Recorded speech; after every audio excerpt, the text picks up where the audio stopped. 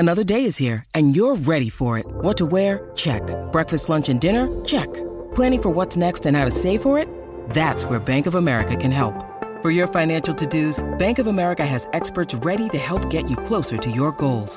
Get started at one of our local financial centers or 24/7 in our mobile banking app. Find a location near you at bankofamerica.com/talktous. What would you like the power to do? Mobile banking requires downloading the app and is only available for select devices. Message and data rates may apply. Bank of America N.A., member FDIC. When you need mealtime inspiration, it's worth shopping Kroger, where you'll find over 30,000 mouth-watering choices that excite your inner foodie. And no matter what tasty choice you make, you'll enjoy our everyday low prices, plus extra ways to save, like digital coupons worth over $600 each week. You can also save up to $1 off per gallon at the pump with fuel points. More savings and more inspiring flavors make shopping Kroger worth it every time. Kroger, fresh for everyone. Fuel restrictions apply. I love water. Tommy point right there. Wow, the little guy. Give me a break. Is he checking now? They're going to call? This Kenny Mallard should go home to his wife because nobody here loves him. Welcome to Celtic Stuff Live on the CLNS Media Network, the leading online provider of audio and video coverage for your Boston Celtics. I'm Justin, he's John, and we're here to talk about, well, better things since the last time we talked, John. Celtics are on a roll. They're rolling, baby. It's crazy. Rolling. I mean, we were where we were, last time. Things were a little rough, but you run off 3 wins, and now you're sitting at 6-3, and you're, just a game and a half back of first place. Although Philly just won tonight. Philly's playing tonight against the good old Nets. So Nets wearing their old unis tonight, which is kind of fun. That game's still going on, but anyway, yeah. So game and a half back, and we'll see. Who would have thought? Could this start have gone any better? All things considered. Yes, they could have beat Detroit. They could have beat Detroit. Oh, that's the one loss. No, I agree. Like, honestly, no. You're going to lose games like that. But that first loss to Detroit, unnecessary. But outside of that, you're absolutely right. I don't think so. Tough start to the season. Definitely playing some of the top tier teams. And if you're asking me if the season could have gotten to a better start in reference to the Nets, no way, dude. No way. I realize we lost to them, but I can see this one coming a mile away. Yeah. I mean, I think in terms of record, I was anticipating 500, honestly. I was anticipating, just some really rough games. There's just times when you just don't have it that night. You know what I mean? And so much is on the backs of Jason Tatum and Jaylen Brown that I thought, well, look, he got a really tough schedule. Really, really tough. I don't think we really talked enough in the second shortest off season. Absolutely. And who you're playing is just insane. And then you're on the road so much and all this. It seemed like it was a recipe for, like I said, a 500 start, a lot of finger pointing, a lot of questions of, why isn't Grant Williams doing this and why isn't, so and so doing that? We do have to talk about it though. Grant's got to be in the starting lineup, right? Like this Tice and Thompson thing isn't providing enough spacing. And I'm not saying that Grant's a lights out 3-point shooter as evidenced by this time last year, but he's still better than Tice. Even when Tice gets one, he misses the next 3. Yeah, I think it doesn't work. I think it's a necessity though at this point. I really don't know. It was our prediction too. I remember that's what we thought would happen. I just don't see that they have a bench that they can rely on. We saw a little bit against Miami where they went a little bit with Grant and Shemi playing together, which was, surprising. It's not something we probably would have thought going into the season. You'd see too many of those lineups. Really look at those guys as an either or. But, if you're going to try to get Rob and Tristan and, Tice minutes, I don't see how else you really make it happen unless you have some minutes of overlap with, some combination of two out of those three at some point in the game. So they're bad lineups. I don't like them. I think in the long run, they're not going to work that well. But I also, you also kind of wonder when you get to the playoffs, and you're playing against big teams. It certainly, I think, worked well against not Miami, but a little against Miami, but certainly against Milwaukee. And you play LA. You've got to be prepared for these big lineups. And will it work? Do you want Jason Tatum guarding, LeBron? Do you want Jason Tatum guarding, Anthony Davis? That's really questionable, I think.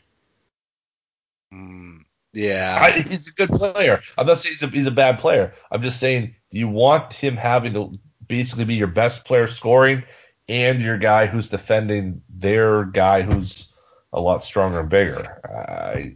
That's why I think playing up makes some sense and gain some comfort with that early in the season. But I don't know. I mean, could you go small? Can you get away with Grant in that spot? I mean, Grant has looked better of late, certainly since I think the second Detroit game, or maybe it was the Toronto game, where he started to come out of that shell a little bit. He really had a rough start.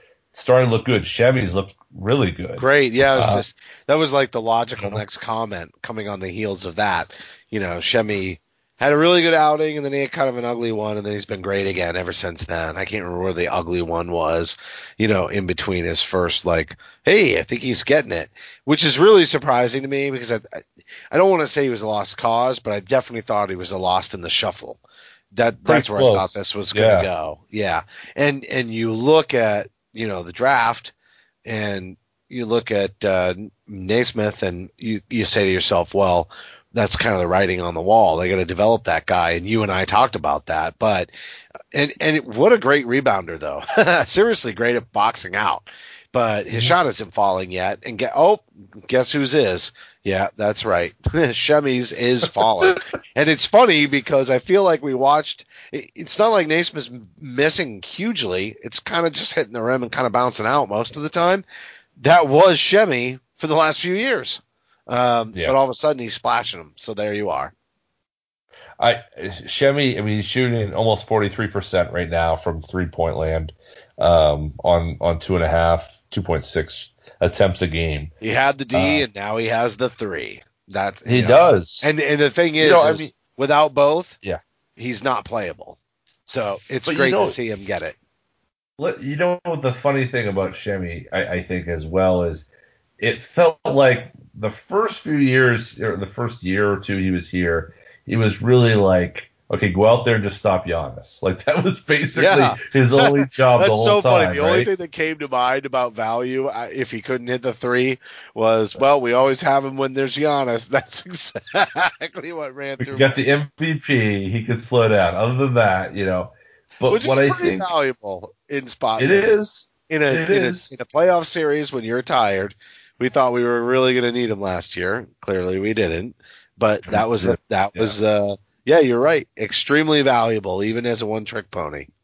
I think that there's I think you got that. But also, here's the thing with Shemi. I think one thing we've seen him do is that he said this in his pre-game availability, I think yesterday. He said, I made a lot, because there's always a lot of talk about how he was such a hard worker, and he was, throwing the medicine ball against the wall. We've heard all those stories. Oh, dude, he's an absolute beast. Yeah, he is. But I think the issue was, and he was like a 20-point scorer in college. This isn't a guy who was like, 5 rebounds, 6, 5-point guy. He was the guy who filled it up at SMU, not so much at Duke. But what he was able to do, I think, this year is he just kind of stopped caring, stopped worrying about it, and just playing. And we've seen him on the break a little bit more. We've seen him try to Euro, not exactly the most fluid of motions, but we've seen him try to do some other things and try to get involved and engage beyond just standing in the corner waiting. It felt like the first few years for Shemi, he's been he's been trying to let it come to him, and now I feel like he's trying to make things happen. Not in a way that's like disruptive No, either. I get what you're saying. Like he's fitting into it, and he's an active participant in the game, as opposed to just waiting and letting things. It's kind of like his defense against Giannis. He would just stand there, move to where he was going, and get in his way. Now it's like he's beating the challenge, and I think that's great. I'm overjoyed at it. He's I think a little bit more mentally confident, and he's using that to kind of fuel other parts of his game. So he's not just the guy who stands in the corner and waits for other things to happen. So let's hope that this is the year for him, because he has put a lot of work in. He has improved himself, and Lord knows they're going to need a bench of guys who can hit an open shot and defend, if nothing else. Mm-hmm. All right. Well, you can't talk about draft picks and surprise play without talking about Peyton Pritchard, dude. I mean, like the 23 points. Totally. And then the game winner putback. By the way, Miami not boxing him out on that final play of the game is a total reason why they have the record they have right now. There's just a slight lack of attention to detail, and we see this after teams go to the finals, right? They're exhausted. But this offseason was even shorter. Like, I'm not surprised to see this at all. They lost Jay Crowder, although interestingly, they pick up Avery Bradley. That was kind of a funny one-for-one swap in my mind. Two dogged defenders with some three-point shooting ability. Hey, on the heels of Shemi Ojeleye there in that conversation. But though, it's kind of interesting to see it. But there is just a mental tiredness there on the key detail elements that I feel like they totally had locked down. And it's funny because when you listen to the broadcast, I've heard Mike and Scal talk about this a lot. They'll tell you this stat, and it was ESPN, I think, during the Miami game. But I've heard all the announcers saying this. I heard them say it about Toronto during that game. They've used a lot of different starting lineups. Kind of seems like they're still trying to find their way with the rotation. I mean, Boston's kind of been that way, but not necessarily in the starting lineup. But I've heard that narrative across the NBA, and I'm not surprised because of the shortened offseason and the lack of training camp and the fact that there's been some roster tweaking. And anytime you take somebody out of a certain role, you got to find the new mix and match that works. But watching Peyton Pritchard be able to come in and get that rebound and put it back, I'm not trying to disparage Peyton because I love, dude, he's just so alert and so much under self-control. I'm not surprised that he's having success, but at the same time, there's no way he should have ever been able to make that play. That should have gone to overtime. And it just was a total mess on Miami's part. And they had lots of misses during that game. So it's not a resounding win for the Celtics. It was definitely a resounding start to the game, but not a resounding win. But overall, an exciting game. I've enjoyed watching them get better and better at closing games out and not necessarily being reliant on the Jason Tatum only parking out, 1.5 steps beyond the 3-point line and trying to sidestep into enough space to win the game. I was very critical of that a week ago and very frustrated by it. And from that point on, I saw offensive versatility and complexity at the end of games, and it's made me very, very happy. So, but anyway, not to disparage Peyton on the end of the game play there, but I can tell you in watching him just in the preseason, you and I blew him up a little bit. And I remember thinking to myself, and before I say this, let me caveat, I'm not saying they're the same because they are not the same. Okay. but there's a quality that was the same for me. And it's not even the same sport. If you remember Tom Brady in that first season, when no, I know you're gonna laugh, and I know other people are gonna laugh, but hear me out on the. That's why I had to put the big asterisk before I started this. There's one quality. There's just one. It is laughable because he's not going to be Tom Brady of the NBA. He's not. That's not what I'm saying. But there was a thing about Tom Brady as a young player, second year getting thrust into that starting role. There was a composure. That's the part I want to make. There was a composure under pressure in the pocket that was better than what Bledsoe was doing. Bledsoe was erratic under pressure. And, might they have been able to manage that over time if Brady hadn't wound up having that opportunity, improving himself, and we might never have even heard of Tom Brady? Yeah, absolutely that could have happened. But in the early going, there was a composure that you could see in Peyton Pritchard. He is so comfortable dribbling into the defense, taking maybe what should be fouls at times in terms of contact while he's dribbling the ball, and he never loses focus. He never loses the ability to see the court. A couple of times, but he rarely does. That's just really, I don't care about the 4 years in college part of that. His fight and his composure are part of the reason he's having this success. If he were to become the number one option or a number two option, they would definitely limit him because they'd be throwing doubles at him, and he wouldn't be able to create that. He wouldn't be able to do that, and that's where he's not Tom Brady. But the composure with the ball in his hands and not putting his head up his butt under pressure is like definitely a comparative. Okay, so I get it. You're making fun of me. You're like stopping and literally saying you get it. That's cool. All right. I get it. Because I think that he has. I'm not going to say he's Tom Brady, but I will say that his composure and his confidence is Brady. I'll go with impressive. Maybe I'll get there, but I'm not there quite yet. But I know exactly what you're saying, though.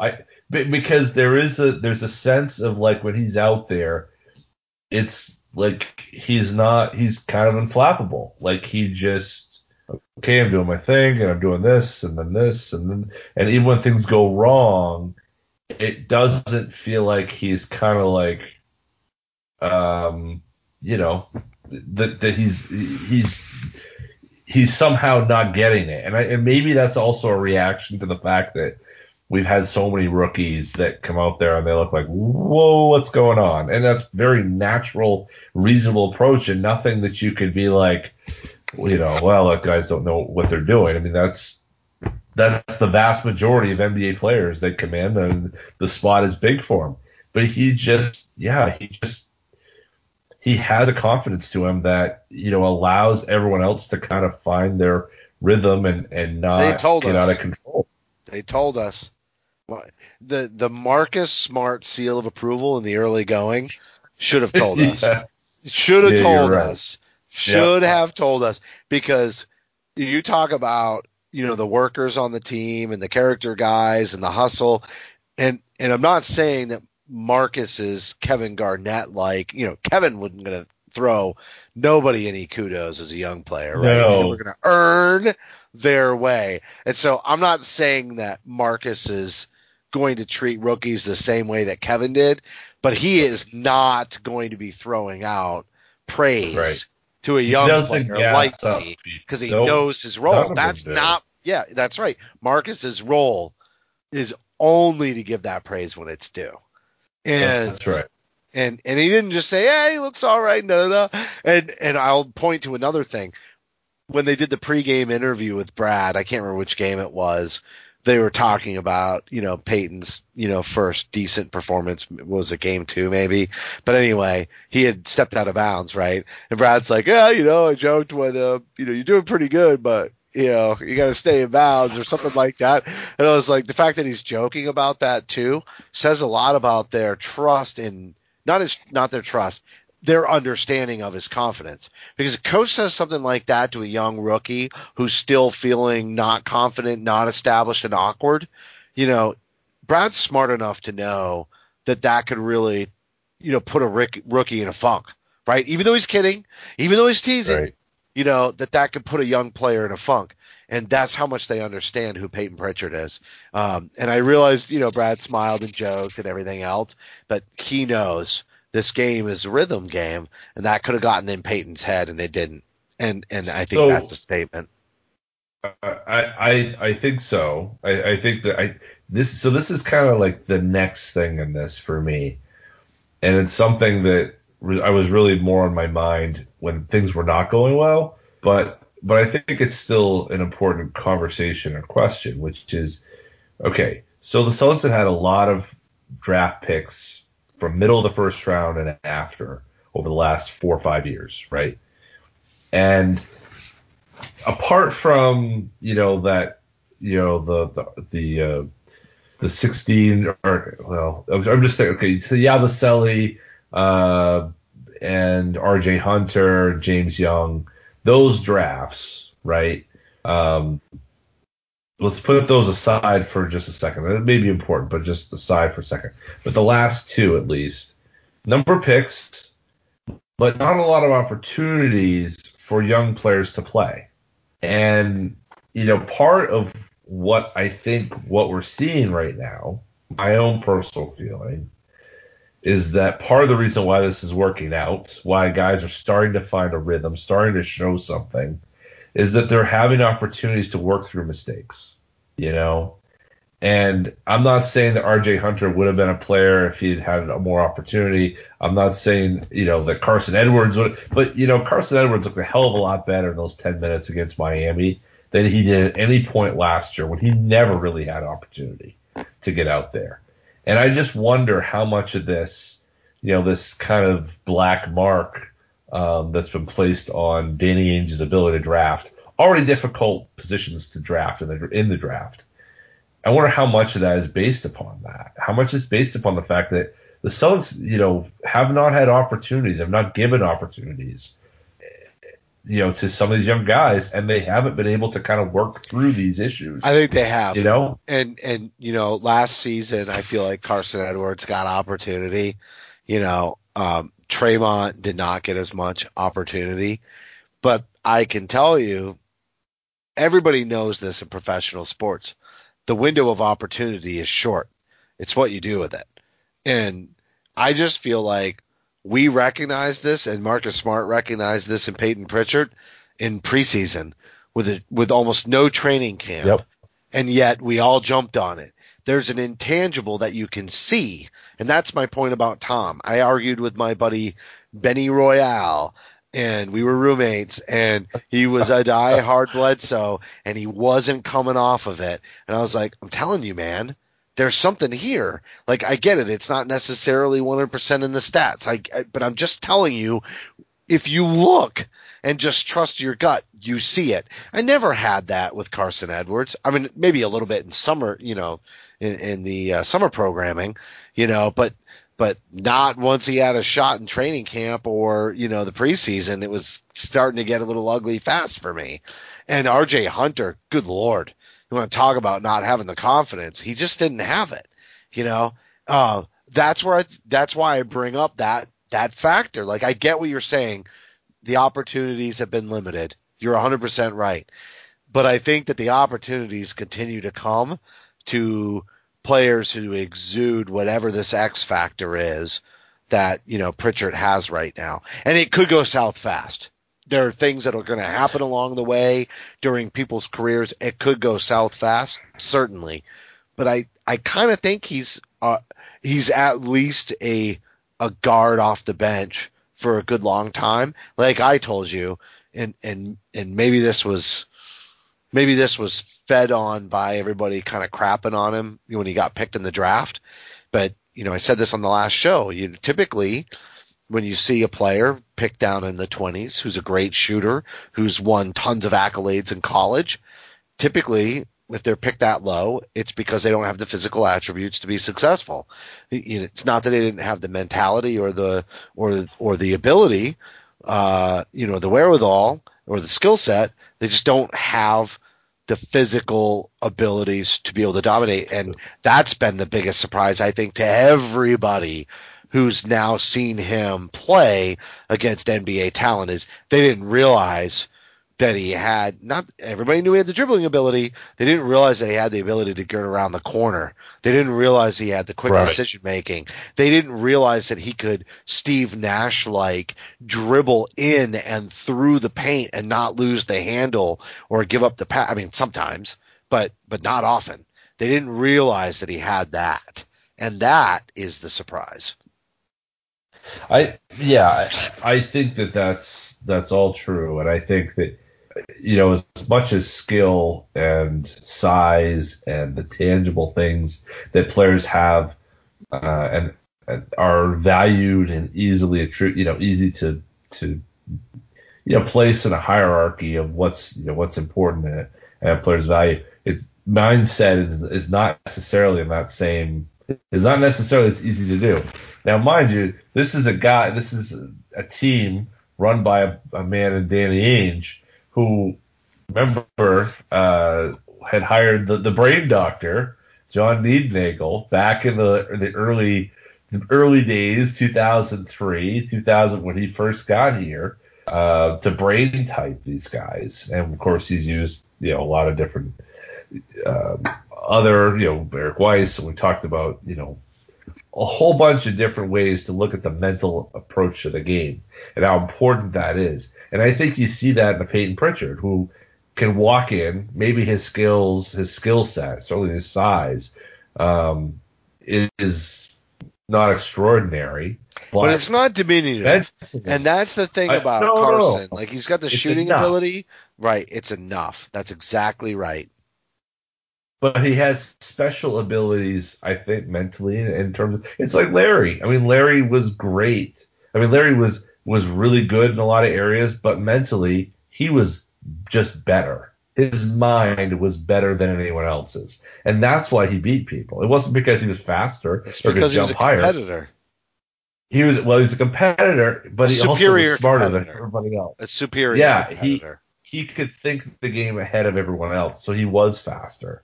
And that's, I'm not saying he's Larry either, but so we've compared Peyton Pritchard, Larry Bird, and Tom Brady. Oh, boy. The resemblances are obvious. Tommy Heinsohn is never going to be gone, let me tell you. No, but the point that we're making, though, is that the importance of the mental approach is so critical. And that's what Tom Brady had. That's what Larry had. Time to take this to Jaylen Brown. For everything that he was criticized. Yes. This was how quickly everyone has adopted that narrative for Peyton Pritchard, but a number 3 pick in the draft in Jaylen Brown, it was described as a negative. I don't want to feed into certain narratives, right? But that's a truth. That's a truth. Well, that's a truth in a criticism that came up for Brown, just in this scenario, right? In this scenario, Brown received criticism almost like he would be distracted by his goals. And I love what Brad Stevens said at the earlier part of the season about that. You know what I mean? Like, he wants more, and that's a good thing, right? How great. This is where I want to go with the intellect piece. How great is it that the Boston Celtics don't see Jaylen's varied interest as a threat to his ability to be successful in the NBA? Thank you, organization, because the reason that he is thriving right now is because you have not stifled him. How many had that narrative coming out of the draft, had he been drafted by a different team who bought into that, potentially would have bought into that narrative, how stifled would Jaylen Brown have been? How stifled could he have been? And that's, I just love that they didn't. And can't shoot threes, bang. too distracted, can't be a number one scorer. He's one of the most efficient scorers on this team. I mean, I know that everybody wants to make this whole argument between Tatum and Brown, and my son, is going to turn 18 in April, has kind of yanked me into that. He wants to take the Tatum, and I'm like, dude, I love them both. I spied them both prior to the draft. They were my first choices, and didn't think we would get either one of them for various different reasons. But if you go back and listen to this show, you'll know that in January, Tatum was the one I wanted. Not because I said Fultz was the pick and had to be the pick, but man, there was a part of me that just wishes it would have wound up being Tatum, and there it happened, and then nobody wanted Brown, and I wanted Brown. So I'm not buying in. I'm not gonna feed into the pitting them against each other. But I told my son, Jaylen Brown, to this point in the season, has been the most efficient. He's like, yeah, but you want the ball in Tatum's hands at the end of the game. I'm like, listen, man, they all feed off of each other. And yes, Tatum is definitely my primary option, but don't get it twisted. The ball should be in Brown's hands at the end of games. And it will benefit the both of them if it is, and he's got it in him to do it, and he absolutely does fight through doubles. And the way he is working that mid-range game to set everything else up, good for you, young man. Good for you. Totally agree on so much of that. Jaylen, I think which game was it? What was the game that they lost with the three? Which one was that? Was that the first Detroit game? No, it wasn't the first Detroit game. Yeah. Was it the first Detroit game where with the step back, or was it Indiana? It was Indiana, wasn't it? Anyway, talking about Jaylen, or are you talking about Tatum? I'm talking about Tatum. I'm talking about Tatum's step back with 17 seconds. That was Indiana. I think it was Indiana. Yeah. Yeah. So here's the thing, right? So there was a whole bunch of issues there. There was, it was the ball wasn't moving. There was a whole bunch of stuff, and Jaylen really wasn't getting a shot. He wasn't getting opportunities. I think that was the one where they went 0 for 10 or 1 for 10 in the last 4 minutes or something. Look, or that might have been the Detroit game. The two were kind of, for whatever reason, those two games kind of, the first Indiana game and the first Detroit game kind of blend in. But anyway, Jaylen absolutely has to be part of the closing situation. Yeah. But to go back to the mentality thing, the one thing I would say is I think you're right in terms of Jaylen becoming who he is. Absolutely, the Celtics have embraced and supported his endeavors. When, in a lot of places, and even in a city like Boston, that gets real angsty about stuff, sometimes unnecessarily, often unnecessarily. There hasn't been a whole lot of hullabaloo about him going to Harvard or him going to MIT and talking about stuff. Thankfully, that hasn't happened. Or him going down to Atlanta and leading the conversation about whether or not they should play. And then being a true leader and saying to the entire league, if you're not going to make use of this time, we should friggin' play. And called out probably the most notable player of his, lifetime. Mm-hmm. Absolutely. And being the first, and I think it hasn't been said that outright that he did it, but certainly to help organize the efforts to start the Miami game. Again, trying to highlight and issues that are real and on front of mind for so many players, but being the leader who can bring that to the tour. So credit to the Celtics for not squelching that. Credit to the Celtics for getting out of the way. But most of all, credit to Jaylen Brown to say, okay, I'm not good at this. I'm smart, but I need to continue to feed my brain and my body and get better and get better and get better. And, the thing to me, the last piece to me, and I've come around on Jaylen big time over the last 2 years. You were there, and I've come around because I was like, I don't know. I'm there. The last year, I'm sold, totally sold. What has really kind of pushed this year, and I was going into it, I believe he could do it, was this ability to find the open man. He's doing it, and he's succeeding with it. So not only is he just unstoppable in the mid range, but he's now finding guys. He didn't have a great shooting night against Miami, but he was moving the ball. He was finding open players. He's creating shots for other guys, and that's like the next level. That's where he's taking his intelligence and he's taking his skills and he's meshing them now into such a motley stew that no one's going to want to defend him. That's what's impressive to me.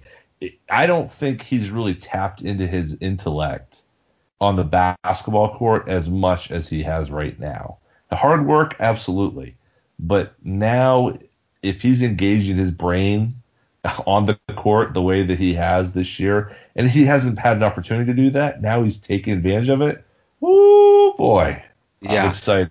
I'm excited. Dude, you brought up a really good point. He's using his intellect, but it comes back to the game slowing down part. And even the way that he waits, this is really what it's almost. There's an intellect piece, but the intellect can't come into play until the patience does. And now he's a patient player. He realizes that he's physically dominant, and so he waits for them to throw the first punch, and then he reacts. And and that's where the intellect is coming in, is he knows exactly what he's supposed to do after he sees his opponent make their decision. Not 100% of the time, but look, there's a lot of possessions in the game, way more than he used to, way more successfully. And it's the reason you see him shooting. I can't remember what his best game was recently, but I want to say it was like 14 for 17 or something ridiculous. Yeah. Like that doesn't happen. I realized, he had a big game shooting from outside, but a lot of that stuff is set up from what he's doing inside and in the mid range. He's really a 3-level scorer at this point, and he's more successful at all levels. But it all starts with the biggest criticism that he had, on draft night. Can't shoot the three. And what did he do? He refined his corner three, then he moved it around a little bit. He was driving with his head down to the basket, but it actually started with him correcting the number one criticism that the scouts had on his game. Isn't that amazing? Because in that first year, that it wasn't even just like 3 years later he fixed the issue. This isn't like some sort of Jason Kidd situation where it took 5, 6, 7 years and then you got to guard him out there. No. He didn't play to his strengths. He didn't play to his strengths. He played to the team strategy. That's exactly right. He was a 34% shooter, which is a touch below league average his first season as a 20-year-old. He went to 39.5 in his second year. Mm-hmm. I mean, 34 was a lot better than what I was expecting. I was expecting a sub based on what we were sold. Yeah, right. But remember, what did they say? Like he shot over a chair or something. It wasn't that. I'm not talking about Yee. I know, yeah. But there was something where he was. They kept saying that he was draining threes in his workout with the Celtics. And they were like, but he can't shoot threes, Right. It was like, well, he'd been working, he'd been working leading up to the, to all of the individual workouts with the NBA teams, and they're like, but it's totally different when you're in a game, which is true. But, at the end of the day, I think what you see with him is, that's what the team gives young players. It was his weakness. And instead of him trying to improve on his advantage, which would have been his athleticism to attack the basket, instead of him playing to a strength and trying to make that, more dominant or more effective, he corrected what was considered to be his big weakness, and then actually got criticism for what should have been his strength, and then worked on his strength. And now you see him, honestly, him and Tatum are still getting the worst treatment by the officials. I mean, I won't put them on the Tice level. Yeah, the whole team, but they're a young team, and it happens with young teams. That's why the Tice factor just rips me to shreds. Like, he's the oldest guy on the team, and Please, would you just give him an MFing break? It's making me bananas. But hey, you know what? We've been going for almost 40 minutes. I'm going to give our advertiser, betonline.ag, some love. Are you ready for some football? College football heads into bowl season, and there are some big matchups this weekend. Not for the Patriots. NFL regular season is all over, and the playoff picture has become clear. There's only one place that has you covered and one place that we trust, and it's betonline.ag. Sign up today for a free account at betonline.ag and use that promo code. You've heard it before, CLNS50. That's right. And the 50 stands for 50% off on your welcome bonus. And we're going to be watching Tom Brady, expat, play against a team with no name. The football team. So it's going to be the Bucks and the Washington football team. Here we go, folks. Washington's been a little bit of an upstart team this year. They got no chance against Brady, and that's that. Nope. So don't sit on the sidelines anymore. Get in on the action. Don't forget to use that promo code CLNS50 for 50% off welcome bonus with your first deposit. BetOnline, your online sportsbook experts. John, we got like maybe 20 minutes left in this show. We've been rocking Maybe. We only talk about two players.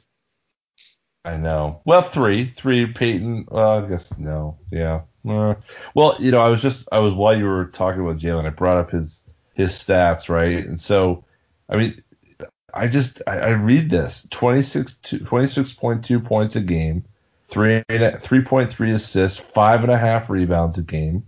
He's shooting career highs from free throws, career highs from his effective field goal percentage is 60.8%. His 3-point percentage is 41.2%. I mean, this guy is just friggin' killing it. It's unbelievable what he's doing, and he's so efficient. Ryan Russillo. He's actually telling us in those statistics and in his play, I'm okay being the number 2 option. Oh, P.S. I'm awesome. No, and do you really want to get rid of me and Smart to get James Harden? I think this is a sign of saying, look, you got defense, you got everything. Why would you want to do this? I mean, anyway. But in that regard, so Russillo had a little show where he does his thing where he takes blind scouting reports. There's 3 scouts, and they weigh in on two different players to compare them. And they did Jaylen and Ben Simmons. Because a lot of people say, well, Ben Simmons, of course you'd trade him for, Harden, but, you're going to need to throw in more if you're going to throw in if it's Jaylen for Harden. You're not trading Jaylen for anybody. Well, get the hell out of here. I'm not either. But just in terms of an exercise to say, like, who has more value.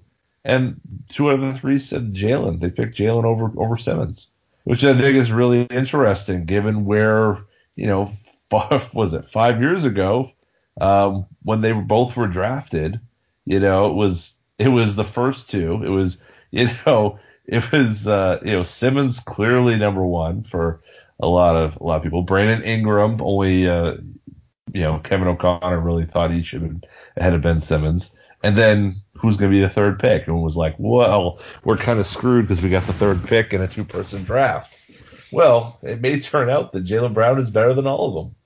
And frankly, I think, and this is the point the scouts are making, who would you rather have right now? A guy who maybe great defender, but with a little bit more size, but offensively is really, really challenged, and someone who you can very easily game plan against. What exactly is what are you going to do with a 3-level scorer who has incredible athleticism and a growing court sense that allows him to find the open man? I mean, he's a problem. He is a problem right now, and I don't think I'd take it. I think I would take Ben. I wouldn't take Ben Simmons over Jaylen Brown, no question. Wait, what? I wouldn't take Jaylen Brown over Ben Simmons. Oh, no, I thought you said you would. Sorry, no, thank you. No, I would. I'm going to kill you. I would not. I'm going to kill you. I'm going to kill you. Yeah, no, I would not, under any circumstances, take Jaylen Brown or take Ben Simmons over Jaylen Brown. Yeah, I'm so out on Ben Simmons to begin with, Yeah. but Jaylen is. I still like him, and you know what? He's such a great fit for Doc. Like, I guess if there's a conversation here, since we've talked about Jaylen so much, and he really is awesome, and Tatum gets so much play, it's okay that we don't talk about him on this episode because he's a phenom. But you know, Ben Simmons with Doc is a great fit, but only under one circumstance. Embiid's got to be healthy. You know, because if Embiid isn't healthy, that whole thing falls apart. Yeah, I think, well, I don't know. I mean, I think part of the problems that Simmons has are that he's playing with Embiid, the type of player Embiid is. I think that's part of the problem, you know, is that, I mean, he needs a great player. I'm just not sure that someone who doesn't really space the floor for him is really the best fit. I mean, I guess what I'm saying is both guys are hurt by the fact that neither one complements the other well. Conversely, in Boston, our two best players totally complementary. Yeah, completely. You know, and totally willing to pass. You know, I think the growth between Tatum and Brown, both of them, in their ability to, as a matter of fact, the early part of the season, I was like, come on, Tatum, what the hell? You know what I mean? Brown would continue to defer, but Tatum wouldn't, and it was really screwing things up. And then all of a sudden, you wake up, and he's nearly getting triple-doubles with assists approaching, 10. And you're like, oh, There it is, and it's really the key to the success of getting all these younger players involved.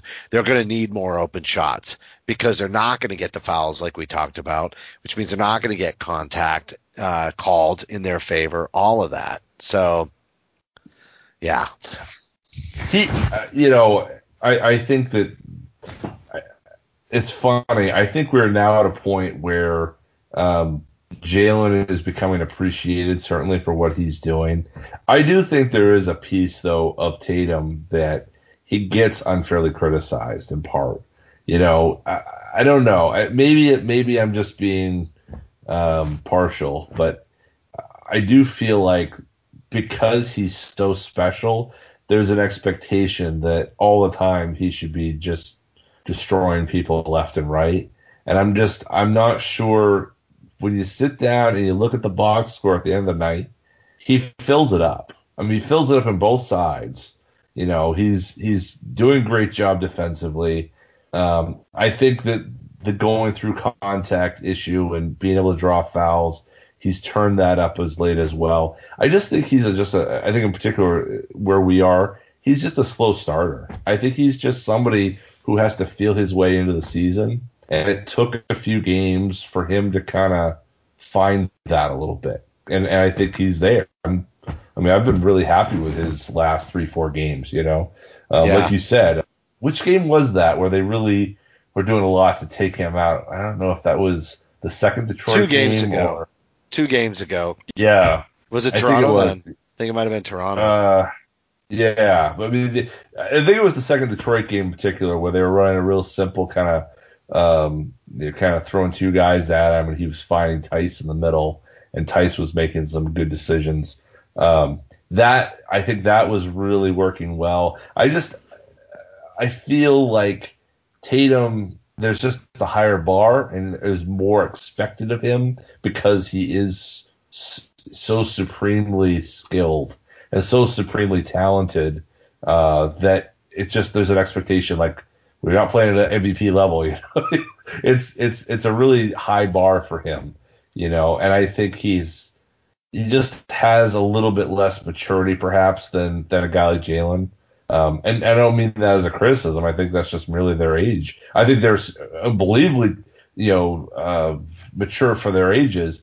But given what's being asked of him for the first time, I think Jason deserves some time to kind of get into that role, and fall into that. And I think he's making that adjustment and doing quite well with it. Is it going to be perfect? No, but he's a 22-year-old for God's sakes. With the Boston Celtics on his back and really not having been in that position as a pro. So he'll get there. It's going to take time. And well, I literally just said we weren't going to talk about Tatum, and then we went right into Tatum, which is hilarious. I know. But let me ask you this as we close out the show, because this is my thing.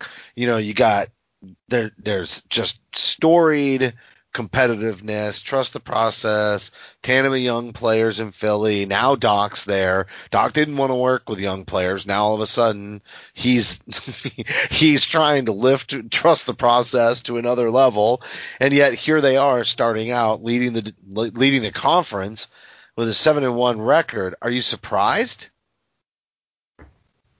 I think that they're the group that's probably the easiest to step into, honestly. They added some pieces with there's Steph continuity. Curry in particular. Yep, they match his slow down. They're a highly defensive team. Doc loves to run it slow. The one thing I told a buddy of mine, because obviously I live here in Pennsylvania, so there's lots of 76ers fans. I said, I'm not watching the games. I'm surprised they didn't sign Avery Bradley. But if they're running lots of cutters and taking advantage of Ben Simmons' size, it wouldn't surprise me, because you should see a slowed down, slightly inverted offense, which Ben automatically sort of gives them in a way, and doesn't matter if they don't really convert some of the pick and roll and cutting. That's pretty much the whole offense for him. And then he needs a big. To make the cuts effective, he needs a big who can shoot from outside that can also, defend inside and slow the game down and play defense. I think the roster construction is a perfect match for how Doc likes to run his offense and defense, and generally his team overall, and what lends to their success. I think the roster they had and the way that Doc would want them to do it, or way that Doc would like to implement his system, are a perfect match. I really do. So I'm not surprised. I do think teams will adjust, but I think this was a huge good hire for them, to be honest with you. I'm not trying to throw lots of praise to a team I don't like. And I know it's a coach I'm okay with that you don't like. But if I'm being really impartial, the more I thought about this, and I think we both kind of crapped on him in the preseason. I think that was a little premature on my part, and not just the record, just people asking me about the team. I wasn't really thinking about them. And the more I thought about and started to remember the way that Doc ran things in Boston, and the more I started to think about the way that their team is constructed, I thought, you know what? This is a perfect match. I don't know that I would have thought they would be 7-1, and I don't know that I think they'll be atop the Eastern Conference by the end of the season. But the more I think about it, it really shouldn't be a surprise that they're having success, especially early on, because there's alignment there. Well, I think the Curry addition helps things to fall in place, in a way that they hadn't been able to. Absolutely. I mean, he's unlocked. Doc's unlocked Tobias Harris, and by adding Curry, they get back that threat that they had from the outside when JJ Redick was there. So they're now able to kind of fall into that. Shake Milton has found a real role with that group, and so now they lost tonight to Brooklyn without KD and Kyrie, which is a whole nother story I don't even want to get into right now. But we got to bring that up next show because it's hilarious based on. we probably should now because the group that overperformed last season gonna think, and then here we are. Man, it's just setting that up for the nightmare we love. I win without them. Can't with them. Can't win without them. Let's stop with the Sixers and we'll move on to Brooklyn just to wrap. But I think I understand why they did well out of the gate. I'm not concerned about playing the Sixers in the playoffs at all. I welcome that matchup by the time we get Kemba back. I just don't think that they're that deep. Dealing with Embiid will be a problem. I think that's favorable for us. Yeah. I think we're okay. Especially if Rob Williams continues to play up. I think that creates it doesn't neutralize, but it mitigates some of the Embiid effect. But yeah, so let's do the Brooklyn thing, and then we close out the show. 10 minutes or less. I love it. Everything is playing out under that narrative, right? All the upstart young guys have already thrived, did last year, did the year before. I think Dinwiddie is injured, but you just have all these guys that have stepped up and overperformed all these years. It's at some point, when you look at their record, and we know the finger pointing could come, at the same time, they're winning games with their stars out. It's going to create such a locker room dynamic if they can't win with KD and Kyrie, because it's gonna leave Kyrie to do nothing except what he already knows how to do best, which is point the mother finger, right? So and they're not going to be buying it, dude. He's gonna. So where have we seen this before? Oh yeah. Where have we seen this movie before? Terry decides not to play. Terry starts. Jaylen Brown. Oh yeah, dude. Right. You win the games when Kyrie's out, and then when he comes back, it's weird and disjointed. And so Kyrie didn't play tonight due to personal reasons. He needed a mental health day, he said. And look, I don't really care about that. Take your mental. I don't either, but take it when KD's on the court, dumbass. Or well, he's the COVID thing. But tell your head coach. I mean, Steve Nash didn't know. That's my point. Don't do it last minute and wait for KD to be healthy. If you need a mental health day, you don't legitimately need to take it today. Right. Take it when KD's able to play, you idiot. Are you saying, well, we're not going to beat Philly anyway, so I'm going to rest tonight and I'm going to play the second half of the back-to-back? I mean, that just seems... It would be even better if they lose the second half of the back-to-back after winning the front half of it with not having... Yeah.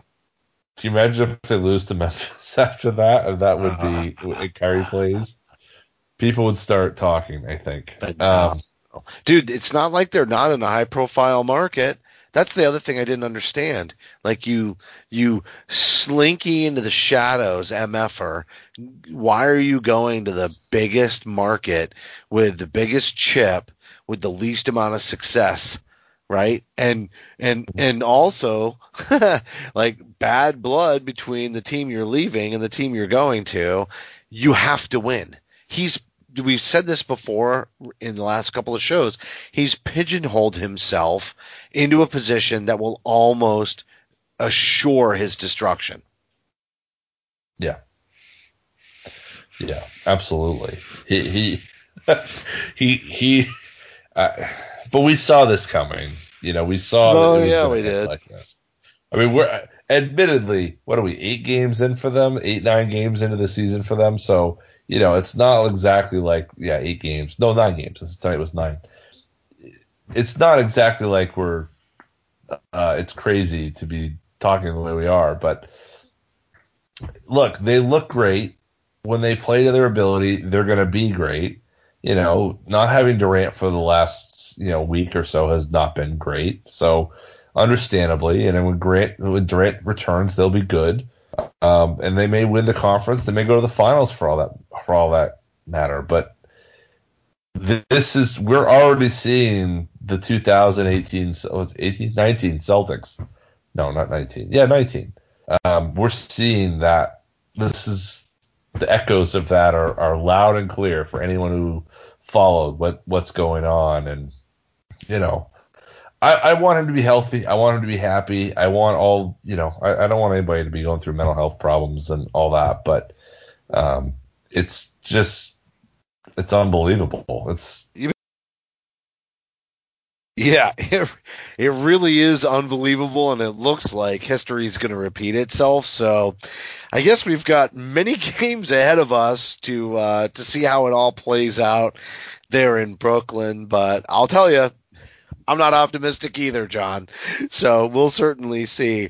And always keeping an eye on some of those rivalry teams like Philly and Brooklyn. But you know what? We're just about on an hour. We've really fleshed this one out. We'll be back, I think, next week, and that's going to do it for this week's show. But as a reminder, you can support Celtic Stuff Live by following on iTunes, Stitcher, Google Podcasts, and Spotify. We'd certainly appreciate a rating and a review because your feedback is important to the show. And on behalf of John and myself, thanks for listening to this episode of Celtic Stuff Live.